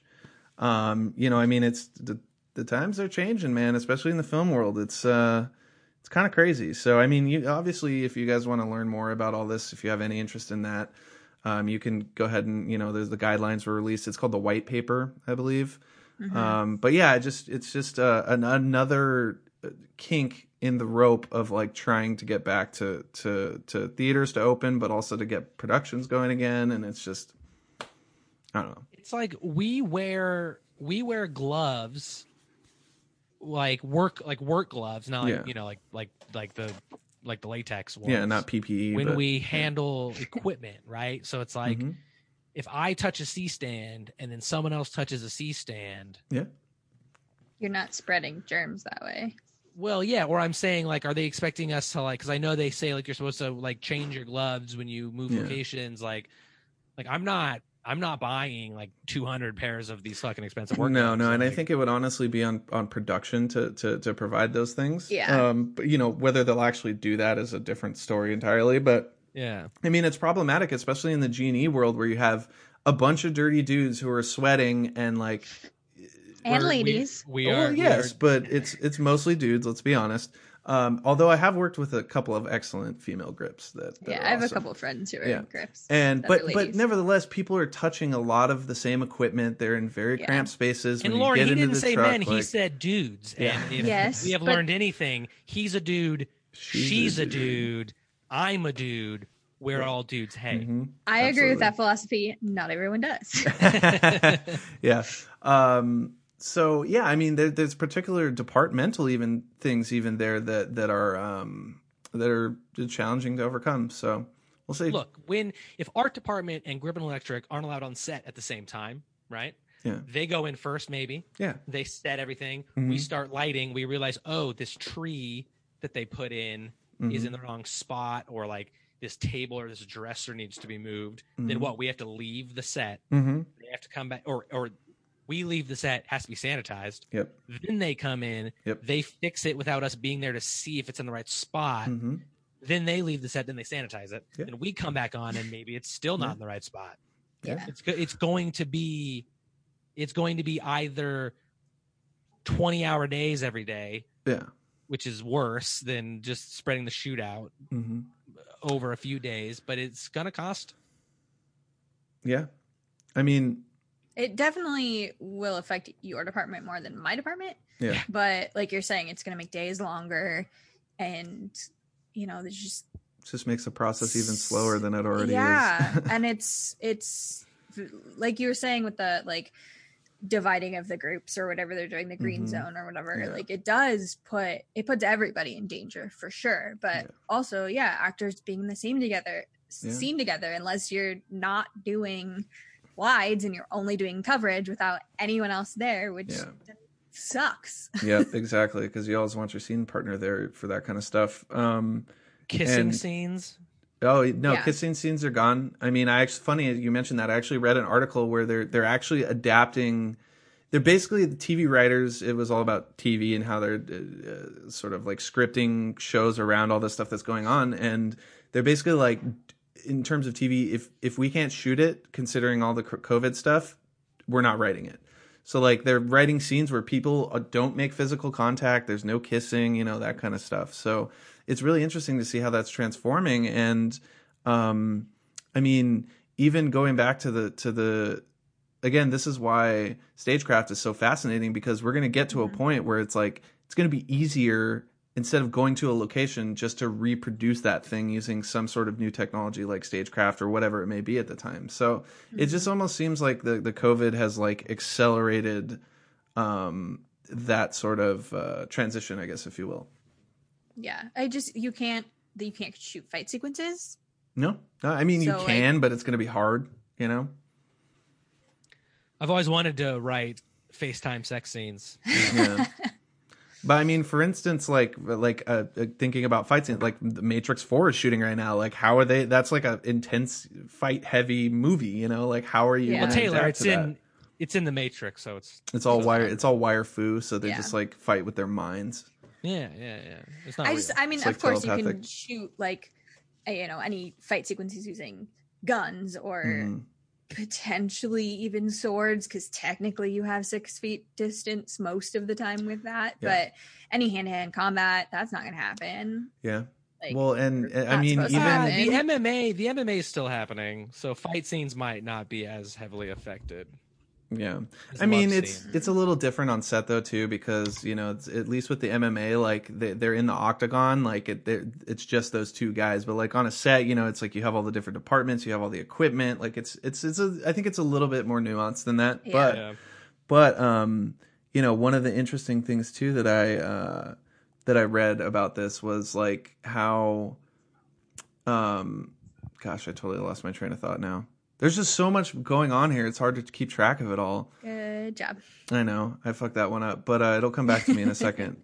But do you guys have any like sort of closing thoughts on this? Any predictions? Any suggestions? I don't know. No, man, I don't know when I'm going back to work. Yeah. Yeah. I mean, the industry as a whole, the fact that, Disney has proposed plans to open mid-July Yes. Yeah. is That's something crazy. Yeah. There's already a petition going around to not reopen Universal Good. for the sake of the employees. Yeah. That's good. Which I think I talked about this Mm, before I think so. Yeah. on the podcast, if not maybe just amongst us. But my immediate thought, having worked both in front of and behind house, there is like costumes. Performers have to share costumes, and we do sanitize between. But This seems like a I don't know. conspiracy It's a lot. theory. This seems like a conspiracy theory to stop me from seeing Mike Kalinowski, and I don't like it. why would that stop you from seeing him? If I can't go to Universal There are other ways you can see him, Joel. in person, though. In person. I love that. That would crack me up if one day Mike listens to this episode and he's like, "Oh yeah, cool." Someday. It worked, Joel. It worked. Oh no, I remember what I was going to say now earlier is another interesting thing I read in that article, just to close this conversation out, is they were talking about how not only environments, but like, for instance, there's scenes where you're not going to be able to do crowd scenes for a long time now, like no Right. extras, no featured extras. So what they were talking about is how actually, like, whereas visual effects, it used to be used for like the extravagant stuff that we couldn't accomplish, now VFX is going to be used for like, again, creating sets and creating background extras that are 100% CG and like stuff like that. And it's honestly, that's kind of refreshing, because you're actually using the tool to tell a better story as opposed to like just put some flashy shit up on the screen. So Yeah. I Or don't know. we're only making sequels to Room and that movie where Ryan Reynolds was trapped in a coffin for the next 5 Buried. years. Yeah, dude, I saw that Buried. movie Yeah, in we're only theaters, making man. Room and Buried sequels for a long time. That was a hell of a theatrical experience, that movie. I'll tell you what. Didn't see it. Yeah, I saw it by myself in a theater. It was no. it was interesting. Damn, that sucks. But yeah, I think that'll close us out. I don't know if you guys have anything else to add to the plethora of topics. No, not particularly. I've got, speaking of Mike Kalinowski, our good friend Greg Alba won his play. And Nice. his first round match is against Mike Kalinowski, the 2-time champion of the Inner Geekdom League. So When's Who that? out Mikey? I love you, Greg Alba, but I think you're fucked. Yeah, when's that match supposed to happen? It has not been announced yet. There's it's like a 16 bracket league right now. So Oh wow. we'll know when we'll know first when it's happening. But Yeah. I'm still gonna root for Greg. I'm still not gonna looking root for good. Greg. Well, I mean, Greg KO'd his play-in opponent, so Yeah. he has the knowledge. Nice. He's, Oh, yeah. he's He's a nerd. He's a big nerd. No, but totally. But Mike Kalinowski is a champion. So Yep. it's tough. It's tough to who it's. I'm torn on who to root for. Is what I'm saying. Yeah. Absolutely. Well, I guess that'll close us out then, huh? It's been a good 2 hours, so that's a solid. Oh, it's been 2 hours. Oh, that's Yeah. amazing. Yep. Yeah, this is a pretty good time to sign off then. Mhm. Thank you all for listening to Pop Pop, the Pop Culture Podcast. You can find me everywhere on the internet at I'm the LA Nerd. I'm not doing YouTube videos at the moment because there's not a whole lot of stuff to review in the time of no releases, but I will be on a show called We Watch Weed and Firefly starting either next month or August on Fan Theory TV YouTube. You can check that out, but otherwise I'm just kind of talking a lot about politics on my Instagram. So It's understandable. It's understandable. what about you, Taylor? Where can people find you on the internet? Same old places at Taylor Salen. You can find me tweeting about stuff and just watching the social upheaval of America on Twitter. You can. I guess that's probably the only place you can find me. I've been doing other stuff, but not anything you can check out. So leave it at that. Lauren, where can everybody find you on the internet? I am at _Miss Pixie_ on the Instagrams, and I've got a couple things coming down the pipeline, but nothing quite ready to release yet. But it'll be updated there when things come out in the next month or so, hopefully. Hell yeah. I am also on Twitter if you guys want to check that out, but it's really just me. Every time a new police officer in a new city does something wrong, it's just me saying, oh, looks like blank city wants to get burned down too. So yeah, no reason to follow that if you don't like violence against corrupt police officers. It's true. And on that note, catch you later, nerds. Peace. Bye. Stay safe out there, people. We love you. Wear your masks. Yes, wear a fucking mask. Fuck Trump.